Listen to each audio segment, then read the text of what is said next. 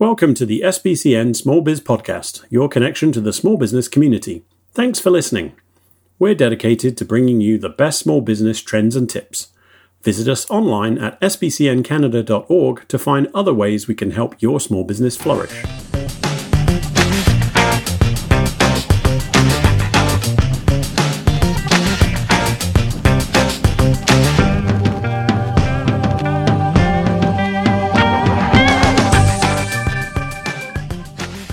Hello everyone, it's Linda Ockwell-Jenner here again with another SBCN Small Biz Podcast.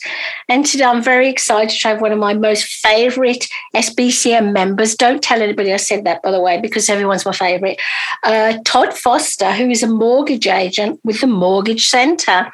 What I really admire Todd is ever since we first met in real life when he started being a member all those years ago, was his ambition, his desire to learn, and also it's obviously puts his clients first. So that's great assets. Good morning, Todd. Good morning, Linda. Yes, I've often been told by you that I'm your favorite, but I think everyone is. You're right. So, as I say, I really admire you for many reasons, Todd. But could you tell our listeners a little bit about, your business and what you do? Yes, definitely. So, as a mortgage agent, I'm a licensed professional who has a fiduciary duty to clients who are seeking mortgage advice and mortgage help. So that could be financing their first home, that could be looking at renewing or taking the equity out of their current home, and building strategies for that. So most typically, folks will think to go to their bank because they think bank and money. However, as a mortgage agent, I have access to the banks, but as well as many different lenders. So I work to find the right mortgage product for you, as opposed to forcing you into a certain mold or a certain mortgage product. And by doing that, I can help protect, guide, and lead you through the mortgage financing, not from just closing day, but all the way until you pay off that mortgage. It's kind of like having someone in your back pocket to always seek advice and help you actually pay off your mortgage faster. Wonderful. And I'm not against banks. I'm very loyal to the bank, obviously, that I've been a client of for many, many years. But I do agree with you. And I didn't actually know until I met you what a mortgage agent could do. And you helped a member of my family last year. Well, it was last year or this year, but basically,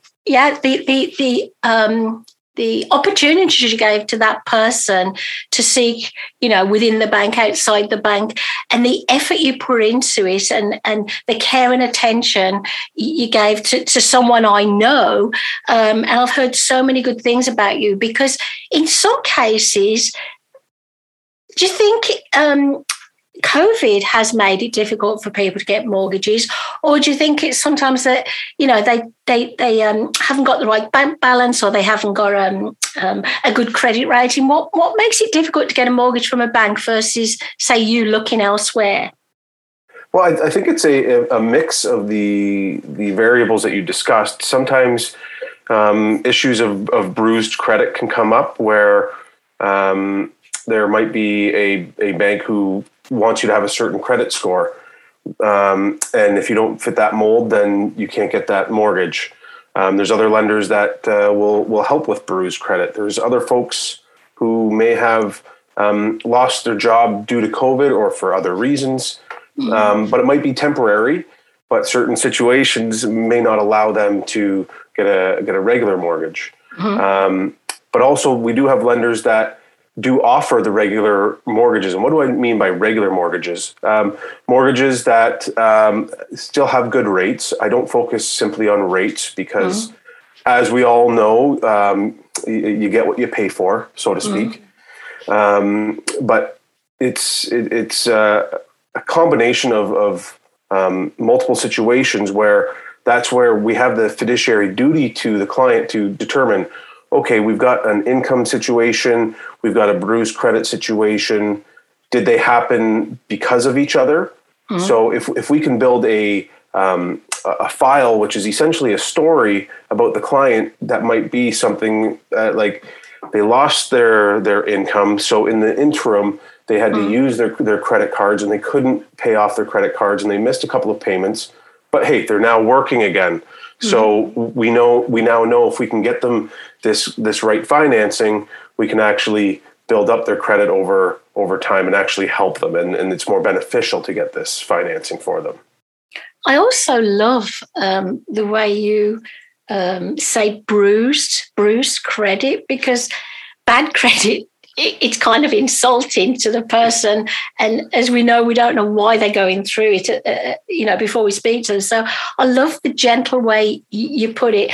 And that offers, I think, for your clients, not only trust, but the fact that you understand the challenges that they've been through and, the challenges they may have with the bank or other organisations. So I think that would mean that they want to work with you. They know you're there for them.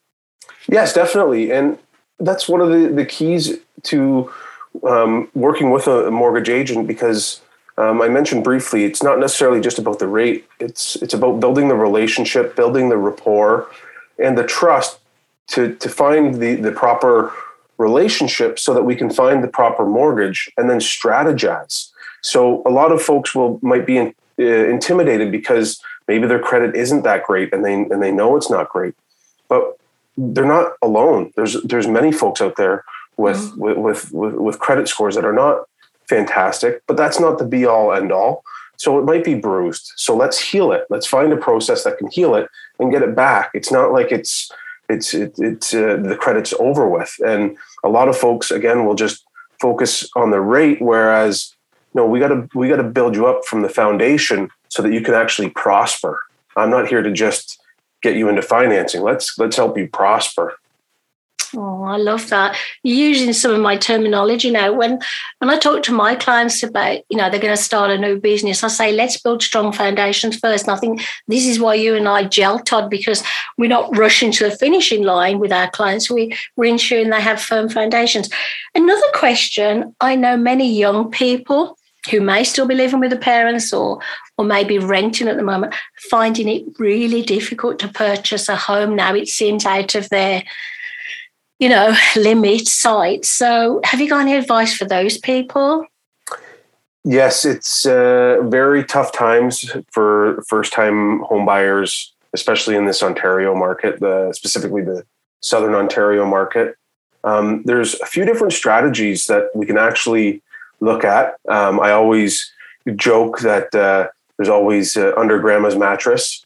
Who knows what grandma's hiding under her mattress that might be able to help you with a down payment. So there's two approaches. One is trying to possibly have a cosigner or cosigners join on the mortgage. But there's also the option to look at ways to increase your down payment. So I'll focus on that. So the advice to the young people when you're looking at ways to increase your down payment might be to possibly get that second job. Or maybe we speak to our parents who are homeowners and are sitting on a lot of equity, as we've seen, and possibly seek them out to find a strategy to use their equity, whether it's through financing, or if they're able to find ways to access the equity and they can help with the down payment there. So that's one of the approaches. And that's why I always suggest sitting down with folks and getting to know and working on the foundation so that we can see what the best option is. Specifically, when folks speak of the cosigners, we look at a lot of the parents joining in, but we might have issues with capital gains tax that the parents haven't thought of when it comes to possibly still being on that mortgage now, and the children want to sell that home in a couple of years. We want to look at the overall financial picture, and that's where I speak of protecting, guiding, and leading. It's not just getting a mortgage. It's much more than that. It's looking at the grander scheme. So my tips for the young folks would be to, one, see if you can improve your income, whether it be a second job, or look at different strategies to access down payment funds. Great advice, great tips. And yeah, the co-sign thing for parents, do they ever, like, I understand that if the person they co-sign for, if it's a relative or not a relative, they would be liable then for the payments or whatever the penalties if the person didn't pay the mortgage? Yes, they are treated just like a regular applicant. So it's a bit of a risk, yeah. Exactly. And so that's why I believe it makes a lot of sense to sit down with someone like a mortgage agent or a mortgage broker who isn't tied to just one mortgage product. There are mortgage products out there that allow for the co-signers to be removed much easier. So in a year or two, the co-signers could be removed. And that's one of the strategies that you might want to look at as well. Oh, I didn't know that. I thought you were stuck with it forever. And, you know, I love the honesty because let's admit it, not all business people, but some business people just want to get the sale and might not explain it as honestly as you do. And if the parents do co-sign and then don't realize that they are liable and, you know, if they're not told the facts. So I love the fact that you're so honest. One last thing I'd love to ask you, because I know you've got a busy day. Thank you again, you know, for taking the time today. But how have you managed during the second year of COVID? Have you found it's a lot better and, you know, you're able to meet your clients carefully, or are you doing mostly virtual meetings still? To the point of with the pandemic, yes, we're still meeting with folks online and phone call. I find that many folks are just so used to it now that they prefer it. It allows them to not have to come in, get dressed, get in the car, and come for a meeting. They can just meet with me, or we can do a phone call.